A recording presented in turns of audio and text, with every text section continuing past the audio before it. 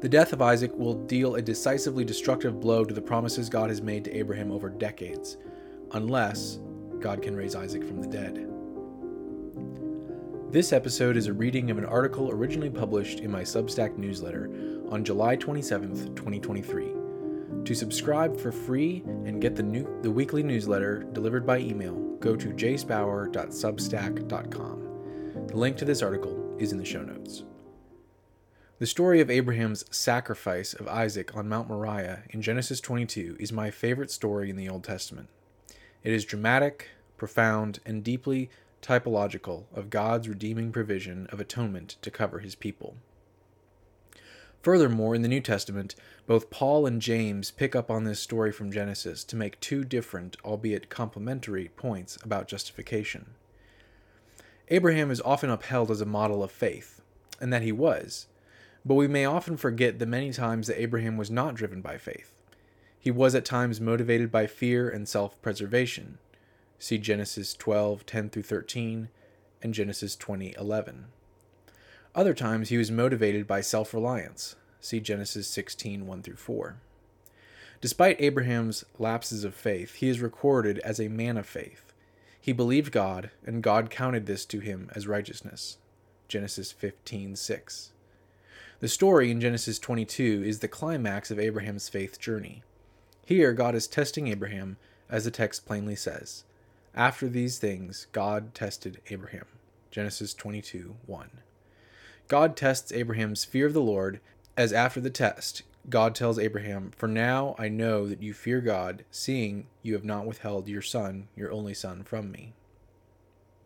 But I believe this was also a test of Abraham's faith. It was a God-ordained challenge to Abraham's faith in God's promises to him. The entire story of Abraham is shaped by the central theme of divine promise. To Abraham, God reveals himself as a faithful promise keeper. The theme of promise opens the story of Abraham in Genesis 12:1-3, and is a constant thread throughout the tapestry of Abraham's story, which covers the next 13 chapters of Genesis. God's covenant-secured promise to Abraham can be summarized in 3 points: land, seed, and blessing. The Abrahamic covenant promises are well summarized by Genesis 12:1-3. Now the Lord said to Abram, "Go from your country and your kindred and your father's house to the land that I will show you, and I will make of you a great nation, and I will bless you and make your name great, so that you will be a blessing. I will bless those who bless you, and him who dishonors you I will curse, and in you all the families of the earth shall be blessed." Genesis 12:1-3. As God progressively reveals more to Abraham, the fulfillment of the promises come into clearer focus. These promises will be fulfilled with divine power, not human effort. Ultimately, God will overcome Sarah's barrenness, Abraham's old age, and any other obstacle to fulfill his promise. This leads to the birth of Isaac, the son of promise. When conflict arises in the family between Ishmael, the son of Abraham and Hagar, and Sarah, Abraham's wife, God instructs Abraham to send Ishmael and Hagar away, and in doing so he explicitly places all bets on Isaac. But God said to Abraham, "Be not displeased because of the boy and because of your slave woman. Whatever Sarah says to you, do as she tells you, for through Isaac shall your offspring be named." Genesis 21:12. God protects and cares for Hagar and Ishmael, preserving them in love. But the scripture is clear in multiple places throughout both testaments. Isaac is the covenant child of promise. See, for example, Romans 9:7 and Galatians 4:28-31. This makes Genesis 22:2 all the more heart-wrenching and powerful. He said, "Take your only son, whom you love, Isaac, and go to the land of Moriah, and offer him there as a burnt offering on one of the mountains of which I will tell you." Genesis 22:2. I quote the NASB here because I think it best expresses the progression of the Hebrew. Offering any child as a burnt offering is a terrible demand, but Isaac is not just Abraham's son. He is described as his only son, in a covenant sense. God views Abraham as having only one true son. One Hebrew scholar writes, quote, "This sole son by his legitimate wife is his only one." End quote. Furthermore, this only son is dearly beloved, whom you love. At the dark pinnacle of the divine command is the unmistakable identification of Isaac, the child of promise, the son on whom rests all the hope of promises fulfilled.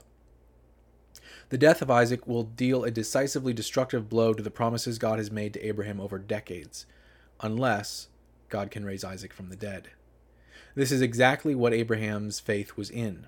We read in the book of Hebrews, "By faith Abraham, when he was tested, offered up Isaac, and he who had received the promises was in the act of offering up his only son, of whom it was said, 'Through Isaac shall your offspring be named.' He considered that God was able even to raise him from the dead, from which, figuratively speaking, he did receive him back." Hebrews 11:17-19. In the instance of Genesis 22, Abraham's faith is in the power of God to raise the dead. One could argue that Abraham's faith has been rooted in the ability of God to bring life in the midst of death and barrenness all along. But here it becomes crystal clear. Abraham must faithfully trust God for the resurrection of his son.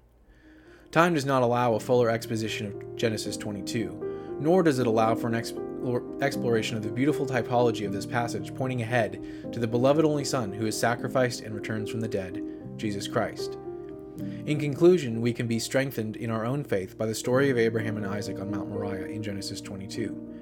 Abraham had faith in God's promises and his power to bring those promises to pass, even as far as raising the dead.